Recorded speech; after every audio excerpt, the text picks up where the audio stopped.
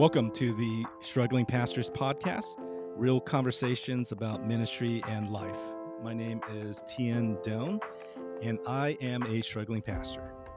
Today, in this episode, we are going to be talking to a friend of mine. His name is Mike Larsen. He is a pastor in the Los Angeles area at a church called Encounter Christian Church. He's a good friend of mine. And in this episode, we talk about suffering. Mike is working on a book. He just finished a manuscript called The Mystery of Suffering. And he talks about the book of Job. And, you know, the book is just full of stories about people in his church that are suffering and how he's personally suffering, what God did in his life during this process, what God taught him. And he shares about having a panic attack, just real deep stuff. So we get real. And for those of you guys out there who are just having a tough time, you're carrying a lot of people's burdens and you feel the weight of ministry. Just want to let you know that you're not alone. And so hopefully this interview will encourage you. So let's listen to the interview I have with Pastor Mike Larsen. Well, I want to welcome you back to another episode of the Struggling Pastors Podcast. Today I have a guest on the show, a good friend of mine. It's Pastor Mike Larsen. He is the pastor of Encounter, is it Community Church? What is it called?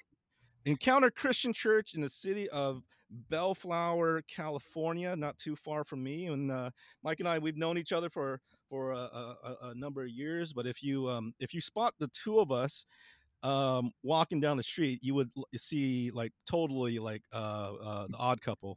Like we wouldn't people wouldn't think that we're friends, right? But Mike, how you doing, man?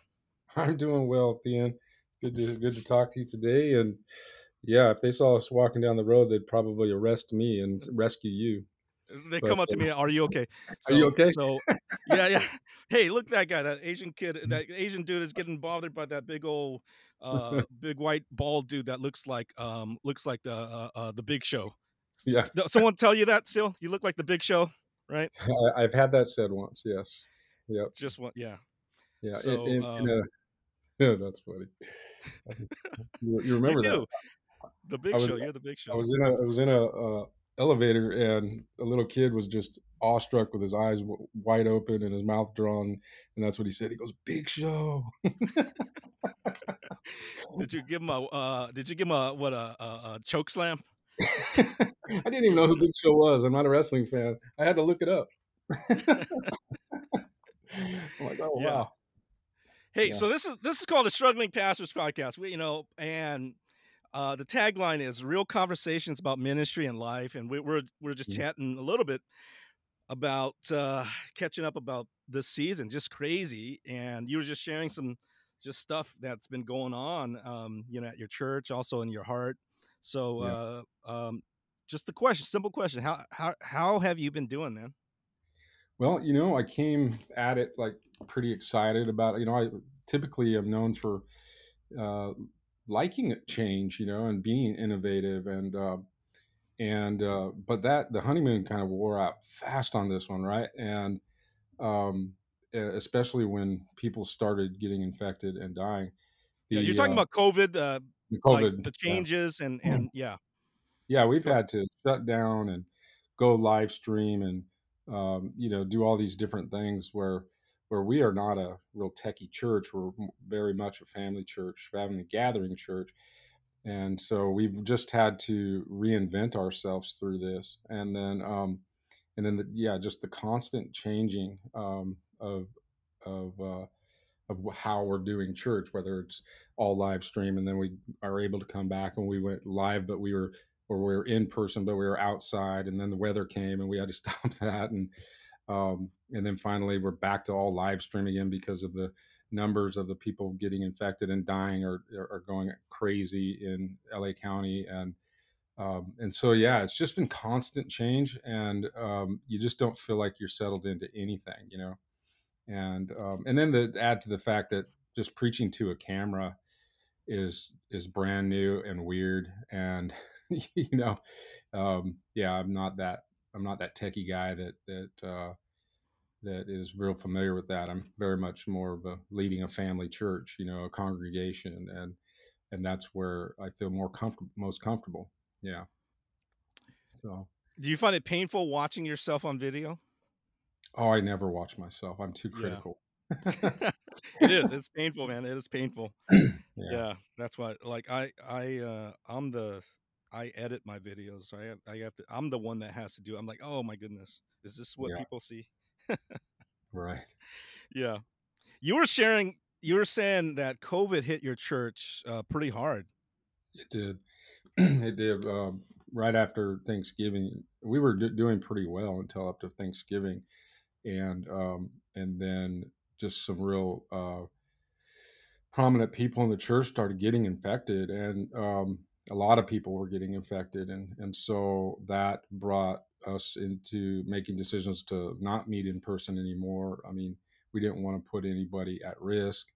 And then there has been several people who got really, really sick, had to be in the hospital. Some were ventilated, and then we've also lost since November. I've done gosh, 5 funerals, and it was they either died with COVID and then two died from COVID. The three died with COVID. They were elderly, and but they were hard. Like two of them were patriarchs in our church.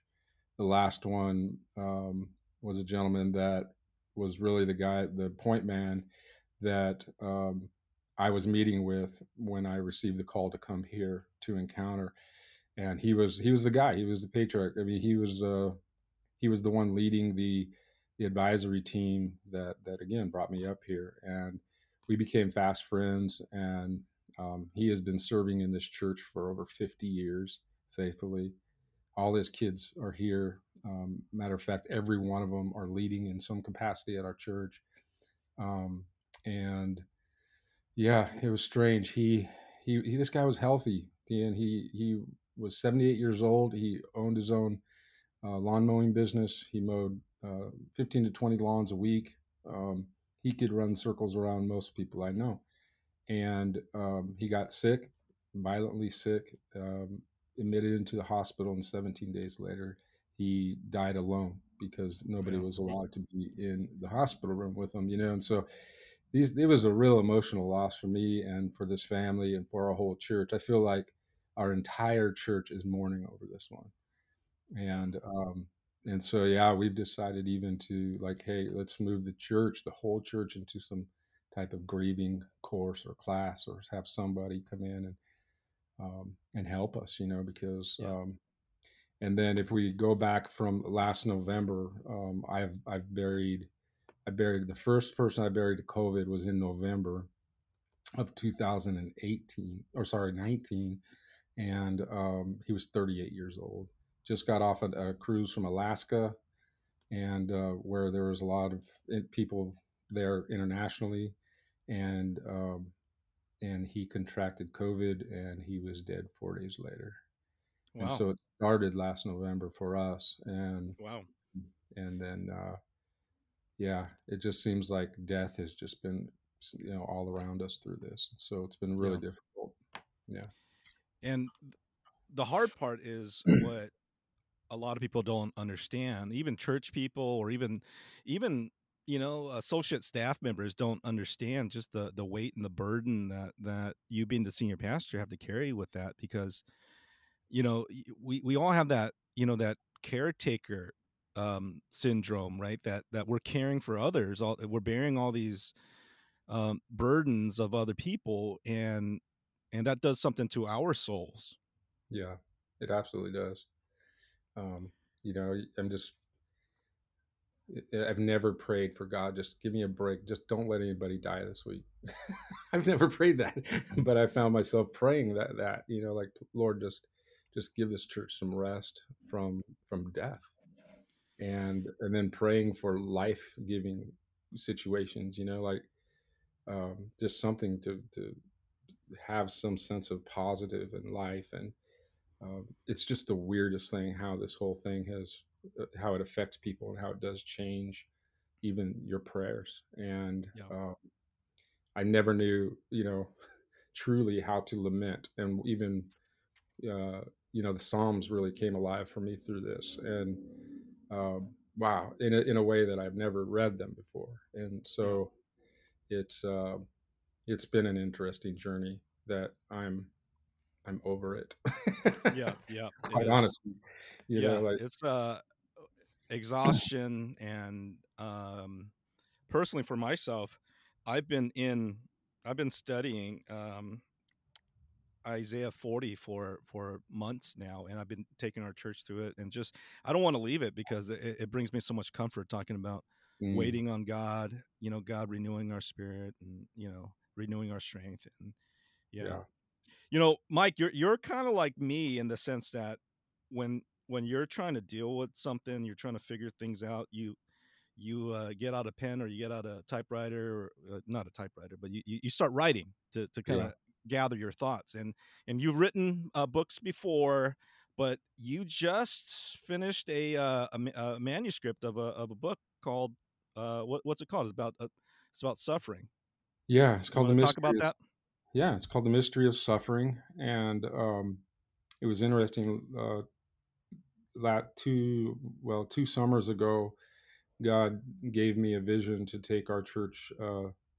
It was just go deeper, go deeper, um, and with the conviction that we've grown pretty good in the last few years. And so I just wanted to take our congregation deeper in our faith, deeper in our walk with God, deeper in our trust, and deeper in our knowledge of Scripture. And so out of that came the vision to call the church to a deeper walk with Jesus. And so we created a sermon calendar for the entire year of 2019. And coming out of Easter, we were going to take the church through a 4-week series called The Mystery of Suffering. And we were going to use the book of Job to help guide us through that. And so, but little did I know that um, our first Easter service would be live streamed because of we were in a global pandemic, right?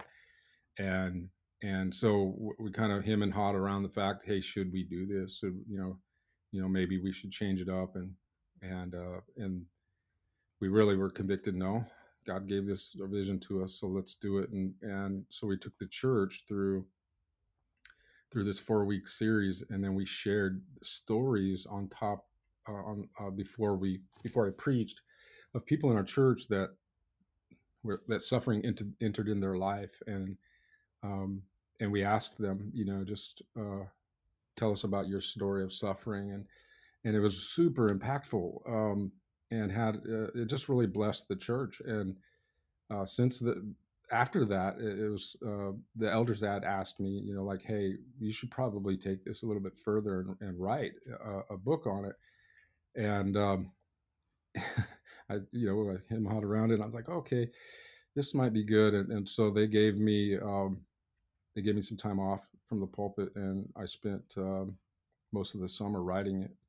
Um, and yeah, it's a complete manuscript right now. I'm rewriting it a little bit because there's a story of Milton Carol Gilman and in there, and it talks about Carol's multiple cancer diagnoses,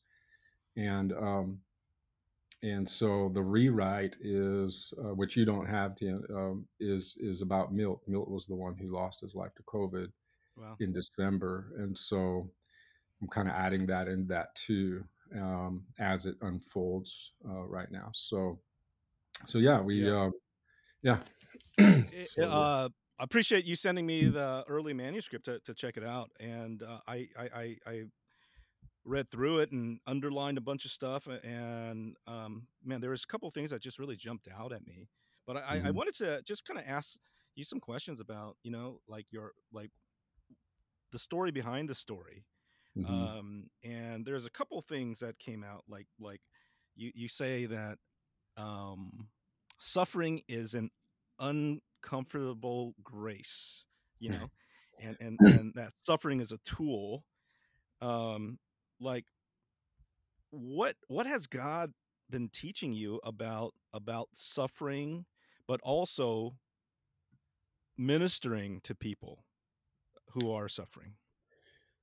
Yeah, you know, if you think about it, um, you don't hardly remember, you know, a lot of the common or normal, but days or even big victories. You know, if you look back on them, I mean, you might have, you know, your wedding. It might be a good celebration that you remember, or things like that. But you can definitely remember every time you've suffered, and and so and I mean, I think I've learned more through one mistakes or suffering that I have. Um, uh, in any other time. And so, because they just stick, right? It's just those big pivotal moments in your life that stopped everything, and you were heading down one direction, and then all of a sudden, suffering enters in your life, and then you're like, "What is this? What is going on?" And I believe that hindsight's really 2020 when you think of some of the times suffering has entered into your life, and you could see just where God was moving and how he was shaping it, or what he did through that and how he delivered us through it. And I think that, yeah, God is in those moments. And so this was definitely it's been part of my life as I've lost several friends tragically. We have lost people uh, and suffered through the loss of my brother-in-law Eric. That was tragic. He died at 41 years old. I mean, there was just things that our family has been with that has really shaped not only our lives but our walk with Christ and how He was faithful in those moments. And so, more than faithful, it seemed like, you know, because I think in the times that you're suffering, you're just more attentive. You're closer to God. You're calling out to Him more. You're you know, you just get God more than when you're kind of skating and everything's fine, you know.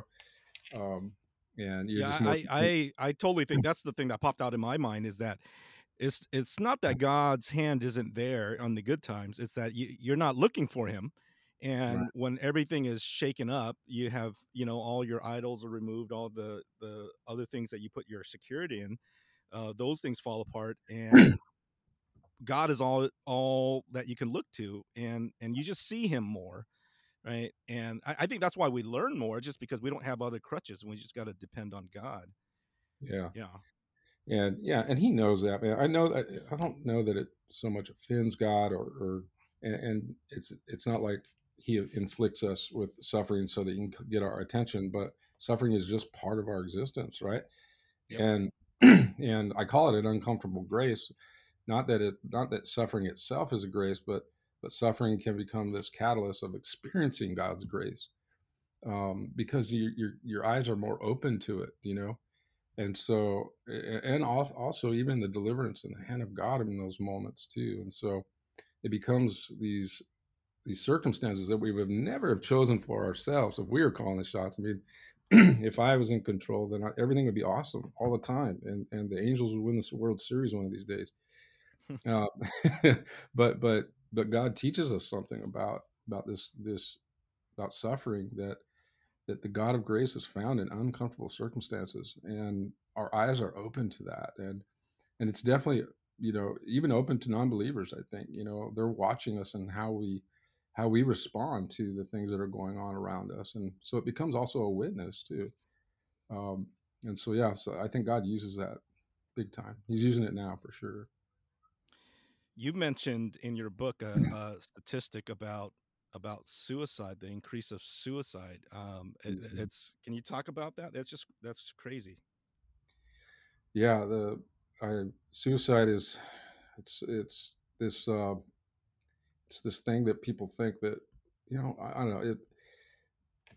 Job in here wishes that he was never born, right? And Hmm. that gets misunderstood, that he's thinking that he wants to kill himself. But what he's saying is that I wish I'd never born, because I was born to a in a world that includes all this suffering. And so Hmm. it's just this lament. But the truth is that people, when they get into these situations and their suffering is dire, they feel like there's no way out other than to take themselves out of the equation. And one in five adults has a mental health condition, and sadly, 41% of those adults with a mental illness don't ever seek treatment, and then many of those, the according to the leading cause of death reports by the CDC, suicide is the 10th leading cause of death overall in the United States. Well, And that is stark, man. It's claiming the lives of over 4,500 people or 45,000 people. And I would bet, because the numbers aren't out now, that has increased drastically because of the season and the pandemic that we are in. When yeah, you take away people's livelihoods and you take away their securities and you take away all those things and you add mental illness to drug abuse or alcohol abuse, suicides are going to be definitely on the yeah. rise. And But then disconnection from community, oh right? yeah, There, absolutely. They're yeah, lonely, all that combined with that. But we have to remember that suicide is a permanent attempt to fix a temporary problem. That you're not alone. Your pain and your emotions won't last forever. You don't have to make a permanent decision for a temporary problem. I and get help. Call someone. Don't be alone. Call the suicide hotline. Do something. Call your pastor. Get friends. I mean, that's that's not the way. It's not the yeah. way out. You know. So, and this is not just for um just or regular people in the church. I mean, this is pastors too. Just Yeah. because you're a pastor doesn't make you immune to these things.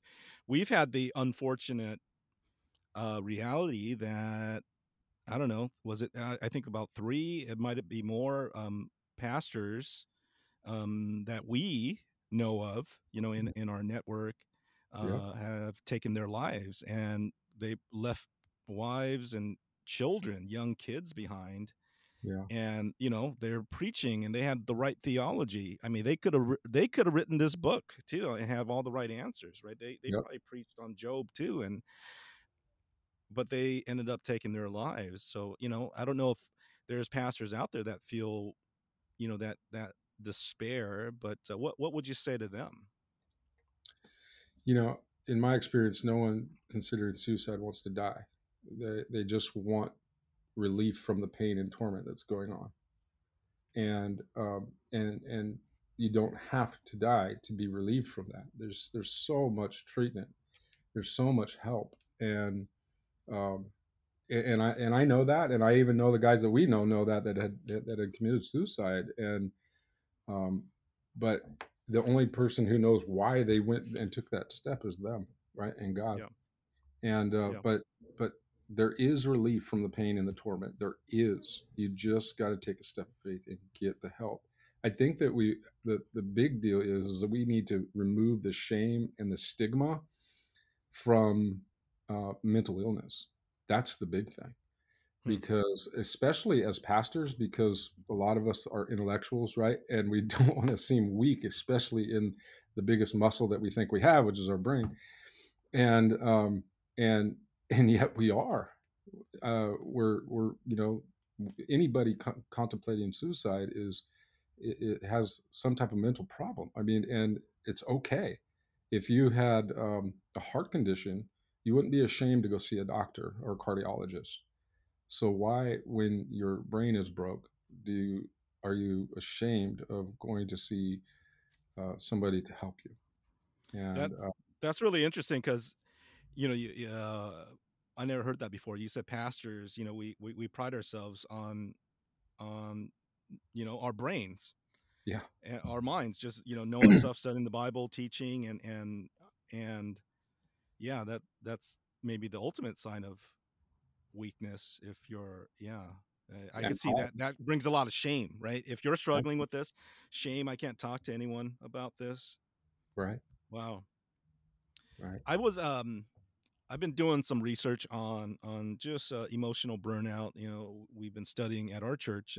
Isaiah 40 talks about even youths grow tired and weary. Young men stumble and fall, and just talking about that burnout, that exhaustion that people have, this weariness. And I was looking up. I did some research, and um, there's some research that talks about what causes burnout. One of it is emotional exhaustion, and kind of the specifically to like the caretaker syndrome. Mhm. And this is what the definition of emotional exhaustion is. It is the fatigue that comes from caring too much for too long. So like you're caring for people, and it just drains you, and you have to hold on because there's all these people depending on you, and you're just emotionally depleted. And of course, as being a pastor, you can't complain about those things, so you got to push that down. Even your soul is hurt, Right. and you deny that, and you don't show yourself empathy, um for your own struggles. Yeah. And yeah, it's this cycle, man, that's just not healthy. It isn't, and I even write in the book that we're supposed to be a team because we can't bear this on our own. But pastors do bear a responsibility to pull it off every week and to care for everybody and to make that call and be by that bedside. And there's all those things that you can't do right now. I even came to the gosh, it was about 2 months ago. We had problems, technical problems, and we weren't going to get something done at the church, and so we had to change it all up. And so I'm coming in on Sunday morning, and I'm pretty anxious already over is this all going to work? And I walked to the pulpit and I started preaching, and and immediately I couldn't breathe. I had a panic attack right there, Tian. I just right on the camera, like people were watching me, and I have people around me, the staff that was recording it, and they thought I was having a heart attack. I just grabbed the edges of the pulpit and I just said, I can't breathe. I can't breathe. And I've never experienced that before in my life. And it was frightening. I mean, I was at the doctor's office the next morning, just seeing what is going on with me. And the doctor said that he goes, "You're carrying too much right now. You've got too much on your shoulders. You're trying to hold a church together financially. You're trying to care for your people right now, and this is And my doctor, who God knows his faith, but he's the one that told me the same thing. This isn't yours to bear, and you need to take a break. And so that's exactly what I did. I took a month off, and or 4 weeks out of the pulpit. I didn't take all that time off, but I just really needed to gather myself and go, man, this isn't all of my burden, and really got to the point where I finally think I've experienced some sort of surrender, which is kind of strange because I think I've taken like the responsibility of savior and comforter and hope, source of hope, and on my own, as if that's my burden, and instead of pointing them to the one that can save them, that can bring them hope, in any circumstance. And being a pastor for as long as I have been, that sounds like, oh duh, but Yeah. don't really know that really what you're doing until you've reached your limits. And at that point I felt my limit. Yeah. And I just couldn't go on. It was the Yeah. strangest. Hmm. Let's talk about that. Let's dig in a little bit deeper. I think we all pastors have some type of savior mentality inside of us somewhere, right? That we can fix things. And I don't know, man. The problem with being a savior is that there's a cross at the end of the road somewhere, Yeah. and it's hard to try to do that. Uh, for people who are listening, and you hear Mike telling a story, and he's being vulnerable, but like um Mike, you're like one of the toughest dudes I know. You're like, part of a biker club. Like, how describe yourself? How big are you? You are a large human being, Mike. Yeah. 6'1", 250. No, I'm You're lying. I was not 250. You lost some then, right? You were Yeah, you were bigger than two. I was at one point. I was at one point in my life. I was over 300 pounds, but Yeah. and yeah, and I'm a lot softer now, Tian. I'm not. You're I'm you're you're, you're not not the hardcore same like tough you used guy to I be. used to You be. don't wear your leathers and get your No, Harley out. I quit. After Jesus saved me, I quit the gangs. So Yeah. but yeah, that was my life. I mean, it was like um, prior to coming to Christ, I carried a gun every day. I mean, it was like that's just who I was, and dealt drugs, biker gangs, all that stuff. It was just, and I wasn't scared of nothing. I wasn't scared to die. I wasn't scared to fight. I wasn't scared, but yeah, it's just but God has changed my heart, right, too. And so now I am vulnerable, Yeah. and I see my limits, um, and I appreciate them because well, I appreciate that God didn't take me home that day, that He showed me my limits, so that I would run to Him for hope and for strength and for balance and those things. But yeah, I So mean, so I'm, describe that panic attack, and it's um you're on video. I mean, actually, good thing you were there in front of people, and because I think I hear other people having those experiences, and then they wouldn't even tell other people. They would just hold that in shame, right? Because yeah, that's a sign of weakness. But yours was done in the most public forum possible, yeah, I could. and yeah, what'd that do? Well, It was strange. I mean, the cool thing is that the community that it was here and that we have is a loving and caring community, and that's a beautiful thing to have in the midst of an episode like that. But yeah, I felt like the strange thing was once I caught my breath and settled down, I finished the sermon. Um, I just really didn't understand what was happening to me at the moment, and but I was speaking really fast, and I just couldn't suck in air, and then all of a sudden, all the blood just rushed right out of my head, and I thought I was going to fall over. And I mean, I had people going in the back of the sanctuary grabbing the defibrillator, like they were thinking I was getting ready to go down, and another guy over here holding water for me, and I'm just like, just give me a second. And I did. I calmed myself down, and I just started breathing deeply and slowly, and eventually it passed. Um, and then I kind of joked about Milt Gilman's coffee that morning because he makes very strong coffee, and that kind of, I'm like, don't ever drink Milt Gilman's coffee before you get up and preach a sermon. And everybody kind of laughed, and then it calmed down, and I was able to finish the sermon. But it still concerned me greatly because I felt something physically that I've never felt before in my life. The tightness in my chest, the lack of being able to breathe, the loss of I mean, I was dizzy. I couldn't. I thought I was going to fall down if I didn't have the table in front of me. I probably would have, and it was frightening, man. so you took a little time off, Yeah, and I'm sure you sought God and asked questions, and like what did God reveal to you? it was just that.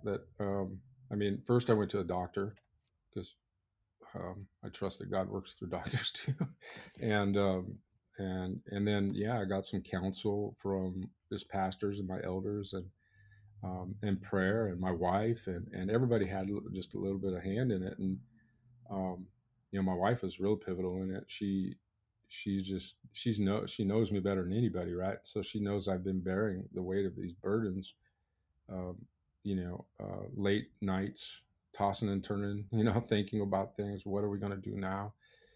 The constant changes. She was constantly checking in on me, and I was, like you said, stuffing it down. I'm fine. We're going to be okay. It's just another change. It's just another this. It's just another that. It's okay. How's what are you worried about right now? I'm not worried. God's got this.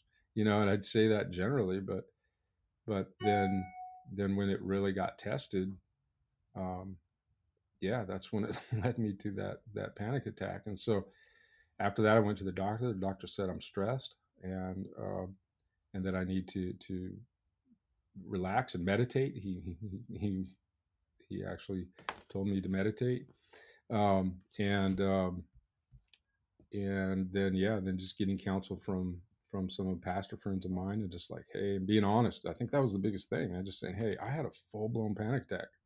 Well, You know, let me know. Like, I've never experienced this before. And so I talked to people who have had that before, and so they're like, yeah, they affirmed it was a panic attack, and here's what you need to do, and and so, um, but God, but to answer your question even clearer, like what God was saying to me is that it's your limits.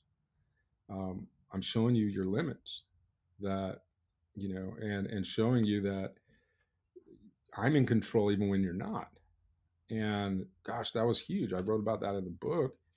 Um, that God gives us our limits, shows us our limits, and he doesn't leave us in our limits and our own strengths, our limited strengths and our limited abilities, but he blesses us with these limits so that we would actually depend upon him, and that we'd actually run to him for help, that we'd actually trust him. Like our limits are there to point us to the fact that we need God. Like, gosh, Dean, I've been doing this for a long time, and I'm just having these epiphanies, right? yep, Like, wait a minute. Oh yeah, you're supposed to be dependent on God completely. Like, it just sounds so adolescent, but it's really not put to the test until the fire's turned up, and it definitely was put to the test. And I'm doing my best still to wrestle with, like, God, where am I not trusting you today? And I've felt even since then moments of panic and just going, oh, what now? And but not as bad as that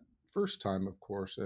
But I've learned to just pray through it and go, God, I'm just gonna let it go. I'm gonna surrender it and release it to you.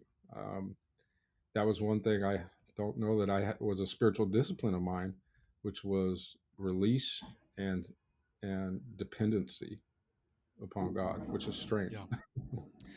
yeah. You mentioned about bearing the burdens of other people, and it wasn't specifically your suffering; it was the weight of carrying other people's suffering. Yeah, Like, why do we do that? Why do pastors do that? I hope it's I'm because guilty. I'm guilty too. I hope it's because we care and we love people, right? I hope it's not, like self righteous, pseudo savior type, like you want to be everybody's Superman. I would confess that I just care and love people. I do. I really do. And, um, and that hurts when people die. It hurts when, I mean, you want to have the prayer that heals the person, not because I want to be their savior, it's because I want to really see them healed. Or, you know what I'm saying? I do. I really care about people. And I hope that that is the motive for people who, like myself, like you. I know that is you. I know your heart, but I think that's the answer, man. Yep. We're shepherds. Yep. That's what God has called us to. And when one of our flock is hurt or in need, that we go after them, right? Yep. We take care of them. And but again, we must be aware of our limitations, so that we're not carrying that full burden. We must Yep. rely on the chief shepherd, who is the one that knows everything, that knows what's going on, that is not surprised by what's happening, that is never caught off guard, who is never worried or blindsided. Like, that's how I've been feeling through all this, is nervousness and wandering and blindsided and uncertain and all of those things. Yep. And I think, yeah, I think we're carrying burdens that really don't belong to us. At the same time, they do, right? Because we're the shepherds. And yeah, so but we just have to remember, it's like delegated Yep. authority, right? It's like delegated authority. And so I I was coaching a group of guys, some church planners. I have a cohort that I lead. Mhm. We had our meeting yesterday, and I was talking about this. We actually spent half the time not covering the material that we were, just because I asked one question, "How are you doing?" And then all of a sudden, half the time was just caring for their soul, just because they were sharing all these same things, and most of them are the only pastors on their staff because their church is just getting started, and they're in core team, or they just started, and they have to carry everyone's burdens. And the thing that I said to them is like, okay, the Bible tells you that you have to shepherd the flock of God among you. That's your job. You need to shepherd them. You got to care for them. You got to be a good shepherd, right? Hmm. But also, the first person that you need to shepherd is yourself. You need to shepherd your own soul. It's good. And sometimes being a shepherd, just like what Psalm 23, it says, he makes me lie down in green pastures. He leads me beside still waters. He restores my soul. Yeah. And that the part that jumps out is he makes me. Like, what? Why do you have to make the sheep lie down? Like, Yeah. what doesn't like doesn't the sheep know that this is good? That they just want to relax? Like, no, no, the sheep want to run around. The sheep just they don't know when they need to lie down, and I think that's part of the problem Yeah. is that we don't know when to lie down. We have to, the shepherd has to make us lie down. Now, the crazy thing is, we know to tell people in our churches that, hey, you need to take a break, but we don't allow ourselves the same empathy to Right. say that to our own soul. Right. So it's crazy that, um, yeah. I mean, you agree with that? Yeah, totally. I mean, I can counsel my way out of all of this. I can exegete it my way out of all of this, right? And I know all of this. I've given advice to, people in my church on how to rest, how to take a Sabbath, but yeah, I agree with it, man. It just you feel like I feel like resting is weakness. Like sometimes I feel like not being in control and not being able, is weakness, and um, or a sign of weakness. And boy, am I so wrong? Like um, I think that I've learned that quite a bit through this season too. Is that um, well, I mean, I've been considering a sabbatical, right? And it was funny. I heard someone preach uh, on a stage that we both are familiar with, and he kind of demonized somebody that said that they were going to take a sabbatical during this season. He's like, "What are you talking about, man? There's so much opportunity to serve. What are you going to take a sabbatical?" And I took that and I felt guilty because I thought he was right. I'm like, "What am I doing wrong?" And I thought, "Oh man, sabbatical. That's not a good idea. Like rest is not a good idea during this season." And it was just weird that it got so much in my mind and almost gave me a guilt trip for even thinking about taking a break. Yeah. Uh, and I think that was even part of it, like how the enemy came in through a brother and spoke those words, and maybe I just heard those words in that way, and Yep. it created a false sense of pride, or I don't know what it was that led me to think, no, no resting right now. You can't rest. This is an Yep. opportunity. This is an opportunity. Like, oh, it's so weird. Yep. Yep. I Yeah, I feel that. One of the things I've been trying to teach my church. We just went through this series. I called it. I called it how to heal your weary soul. And the word heal is a four letter or 4 word acronym about this process about renewing our strength, taken loosely from Isaiah 40. And you actually, what you shared is actually um, the thoughts on what I've been trying to help people with. So heal, the H stands for honesty. Mm, And you were talking about, hey, you just got to be real. You just got to say, I'm struggling. And in Isaiah 40, um, in verse I think 27, it says, why do you say, Jacob, why do you complain, O Israel? Um, my way is hidden from the Lord. My cause is disregarded by my God. And they were always complaining. They were complaining, and their complaints were not accurate, but it was honest to how they felt.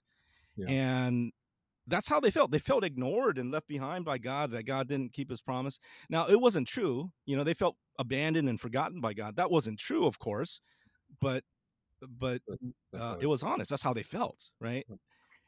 And I think that's one of the problems, is that we want to be correct all the time.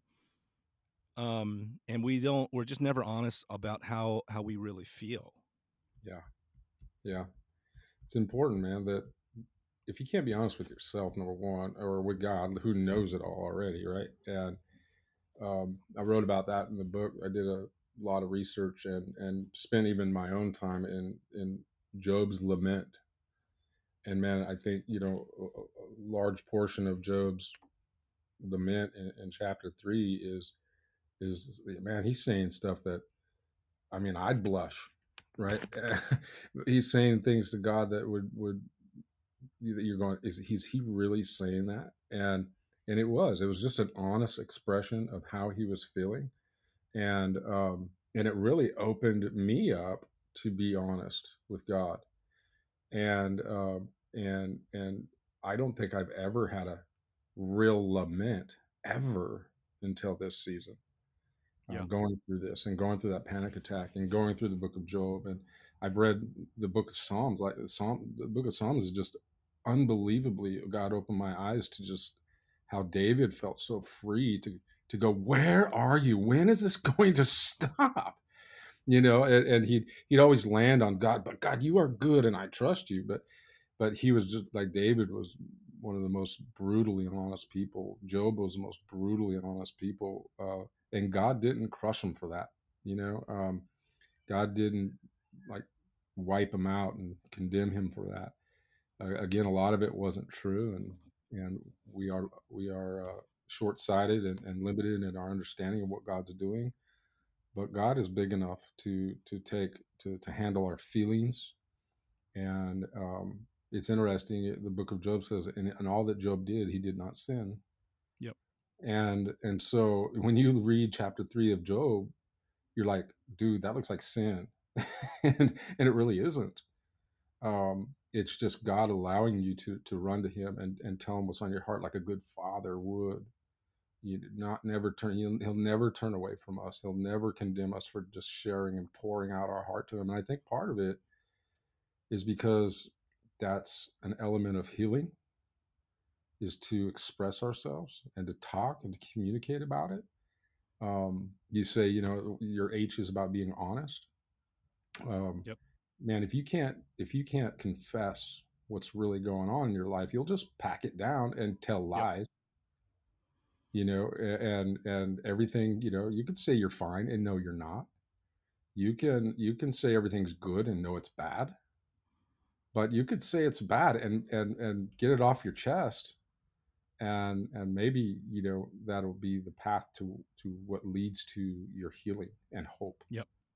Yep. And but if we're just telling ourselves lies all the time, we're never going to search for the hope that is found in Christ. Yep. And That's so, actually what I wanted to ask you about, is lament. You have a whole section in the book about lament, yeah, and half the psalms are psalms of lament. yeah, they are. And you have a section, um, a guided prayer of lament, where you lead. So what is lament? What is the role of lamenting? And what does that do? Yeah, so it's just a verbal expression of what's really going on in your heart, and going on in your life, and it's a cry. It is it is I guide people through. It's calling out to the Lord. I mean, I think lament is a huge act of faith, because not only are you crying out, or you complaint, or it could be a complaint, it could be uh, just an ask, it could be a lot of things, but it is at the core, it's an act of faith, because of whom you are lamenting to. And when you can cry out to God, you're saying, God, you care about what I am going through. You care about what's happening in my life, and you want to hear my cries. And if your problems lead you to lament, that leads you closer to God, that's pretty good, right? So a lament is having a passionate cry of grief or sorrow, to feel or to show or express regret or sorrow or something, or to just mourn deeply. And so we see that in the Psalms. We see just heartfelt cries from Job, and as this expression. I mean, if you look at Job's life, he lost everything. Every one of his children died. Uh, all of his livelihood was gone in one day. How would that make you feel, right? And his friends and his And support structure. yeah, everything. And so he was left with nothing but a wife that wanted him to do exactly what Satan wanted him to do, which was curse God. And so here is Job agonizing over what has taken place, and he has the the confidence in his relationship with God to really let him know how he feels, and Yep. he knew that God wouldn't abandon him Yep. when he said it, and he didn't. Yep. And so we know that we learn from Job that this this this God is a God who will allow us to just share our hearts, and that in that he won't condemn us, he won't abandon us, he won't turn his back on us. He does listen, and and he does care about what we're going through. And so yeah, I in the book I just lead through some of the prayers of lament that I actually prayed and journaled through, and then I help guide people to write their own. Like, what's your complaint? What is your cry right now? And be honest.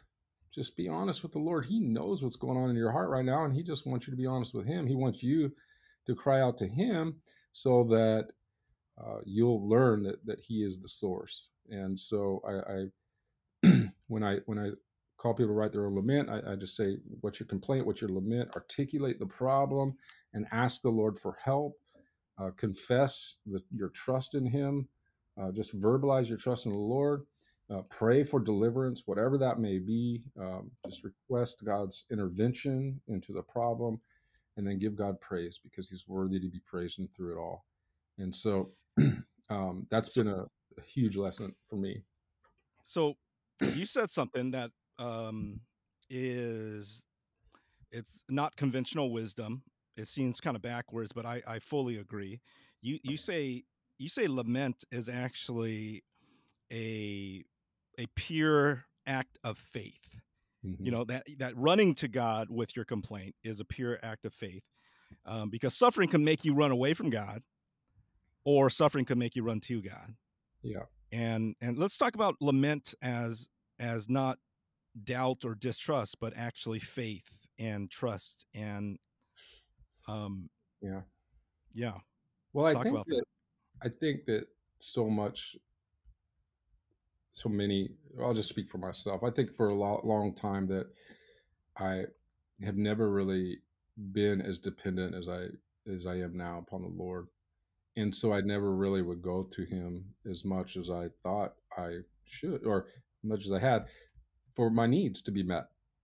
And so why would you go to God if everything's cool, if everything's comfortable, if everything's, I mean, we talked about at the beginning of this podcast that suffering actually, when things are out of my hands, I finally reach out and say help, and that's what a lament is. It's an act of faith that you're at your end of the end of yourself and the end of this situation, and you really can't find your way out of it. And so lament becomes this place where you're going, God, I can't do this. Where do I find relief? I mean, that was how can you help me here, Lord? How long are we going to have to be in this? How long?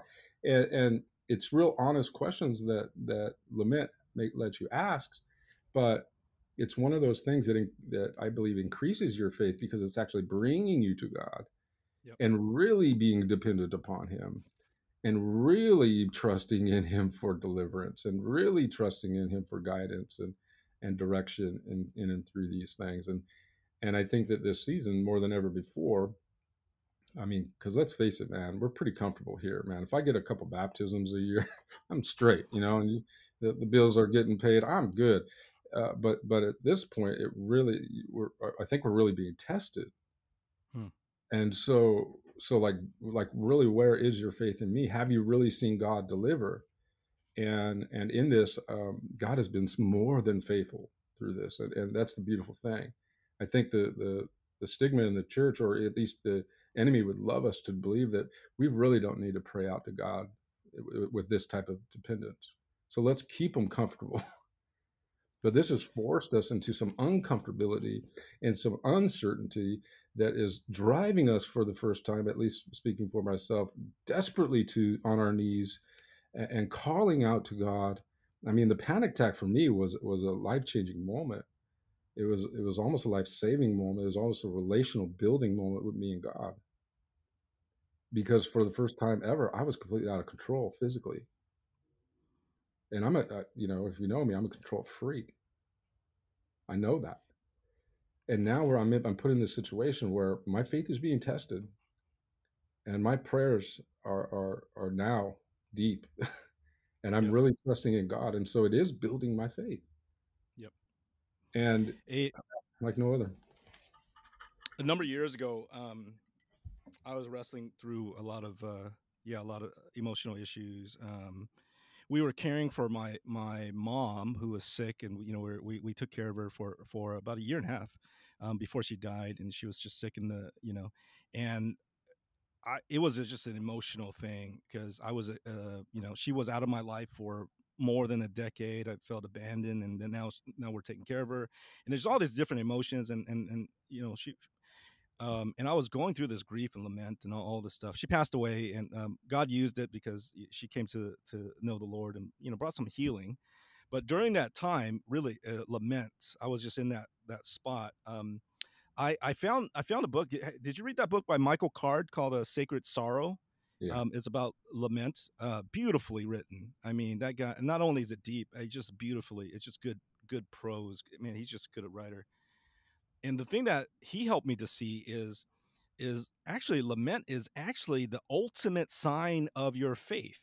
The Mhm. ability to come before God and to complain is saying this, is saying, God, I know you care about me. I know you don't want me in this position. I believe you. I believe you have a greater plan, but I don't, and what my experience right now isn't matching up with my what I believe about you, what I know about you, what you have said about yourself. So Yeah. therefore, God, why? And it's wrestling in faith, where the reality of suffering is doesn't match up with the God that you believe in. And so that's where lament comes from. and Mhm. and it's faith, because it's like, I don't know um why you would allow this. Is It sounds like a weak prayer, but is actually a deep prayer. God, why did you allow me to go through it? Because God loves you, and God is also um feeling that, you Yeah. know for you. And the thing that Michael Card says, he points out in his book, is that in every one of the Psalms of Lament, except for one, it all takes a turn. It starts off really negative. uh, Lord, how long, oh Lord, will you forget me forever? How long will you let my enemies triumph? And then it takes a turn to say, but God, but I trust in you, Yeah. and I will rise up and praise your name. And God shows up inside of the lament. And you have this one line in your book that I underlined and I copied in my journal because it's a beautiful line. I don't know if you came up with it. I never read it anywhere else, but like this is like Instagram quote worthy quote. You say, the one who suffered for you suffers with you. Yeah. Where'd you Yeah. get that? Jesus, man. Right. And yeah, I believe God gave me that, but that is true. I mean, uh, our suffering should point us to the cross, right, and to the ultimate suffering, to which one day will end all suffering. And um, I love the line in Hebrews where it says God will never leave us or forsake us. Christ even promises that He'll be with us till the end of the age. The Holy Spirit resides in every believer. the God is with us in our sufferings. The fact that everybody's feeling so lonely right now is true, but the truth is that no one's alone. No one Yep. suffers alone. It brought some sense of comfort to know that Milt Gilman, who died in in the hospital with no one by his side, was never alone. Yep. Uh, His God was shepherd with was him. there. He was. He Yep. absolutely And 100% was, and and that's even comforting. in that Psalm 23, even though I walk through the valley of the shadow of death, I would not fear because you are with me. You're with me. And the one who suffered for you suffers with you. Yeah. And so it's not just the cross. Like we just think about the cross as, being gospel centered preachers. We just talk about the cross and what the cross did. But it's not just that one time. I mean, Mhm. he's there now. Like I know, like for my kids, when they're suffering through something, like even if it's something stupid, like, they get um in an argument with a friend and whatever, they feel pain. It's like I feel their pain. When they some small problem, I was like I feel their pain because I love them. And the Bible tells us, if if you, being evil, know how to love your kids, how much Yeah. more your Father in heaven will love you, right? Take care of you. Like he loves us. And that is just so encouraging. I love that line. The one who suffered for you suffers with you. Yeah. Mike, Yeah. I want to ask for you to actually close us by sharing a word of encouragement, a word of exhortation to any pastor out there who might be listening. Maybe many moons from now, they find this podcast and they're just going through hardship. They feel alone. They feel like, man, they're bearing this weight. They don't, it feels dark. Like, could you just speak directly to them, to those pastors who might be just struggling? Word of encouragement, word of blessing, and then at the end, just pray. Just close us in prayer. But first, give us some words of exhortation. Yeah, I just think, in line with the book of Job, God says to Job, I am the creator of all things, Job. So Job gives this just litany of questions. He just lays all these questions. God, where are you? What is going on? And he finally responds to Job, and that's what he wants all along. This is what Job was waiting for. He wants answers to all of what's going on.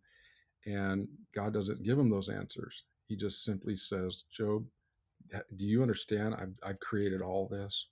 Do you understand? I put all the stars in the sky. Do you understand that I am the one who shut the waters, who created everything? And um, I look back and I think if you ever got diagnosed with something, and you've gone like on a frantic search online for more information about what's going on with your body, it's because we haven't fully grasped the mystery of suffering Hmm. and what its purpose is in our lives. It's kind of ironic that we often make suffering so much more difficult because we mistakenly believe that we have to understand everything about it, that we have to fix ourselves, that we need to be perfect or look right or feel right or be right. But God has not revealed everything to us because He wants us to see our limits. He makes us aware of our limitations so that we can run to Him, the one who does know everything.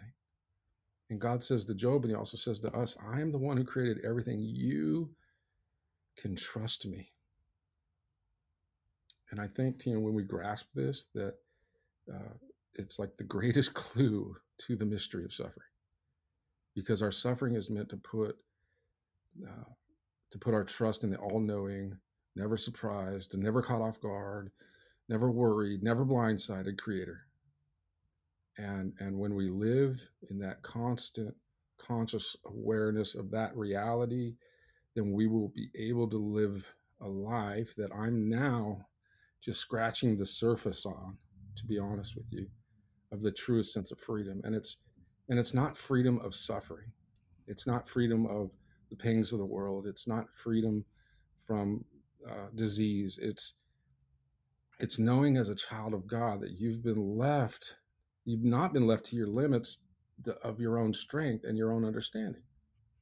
It's this truest sense of freedom that comes from surrendering our lives to the care of the one whose understanding spans long before our origins and beyond our our own destiny and and I guess everything in between. And I hope that will bring us some peace. It has brought me immense peace of late. And Yeah. so Thank you for being vulnerable and honest with just what you've been going through. And thank you yeah, for providing this resource, this book that um, will hopefully guide people through this process of suffering. So, Mike, could you close us in prayer and just pray that God will just yeah, bless those people who are going through suffering right now? you bet. Father in heaven, we thank you for your love for us. We thank you that you are constantly in control. We thank you that none of this has caught you by surprise. And we thank you for your constant provision and care. I thank you for the many pastors who will be listening to this that need, like myself, just a reminder of who you are and how you love us and how you'll never abandon us. And so, God, I just pray for the one who's struggling, or two or 10 right now that are just feeling their own limits. Lord, let that, God, be what moves them in the direction of trusting and being dependent upon you even more. God, I thank you for my brother Tian. I pray that you continue to bless him and his ministry and his family. And we ask all these things in Jesus' name. Amen.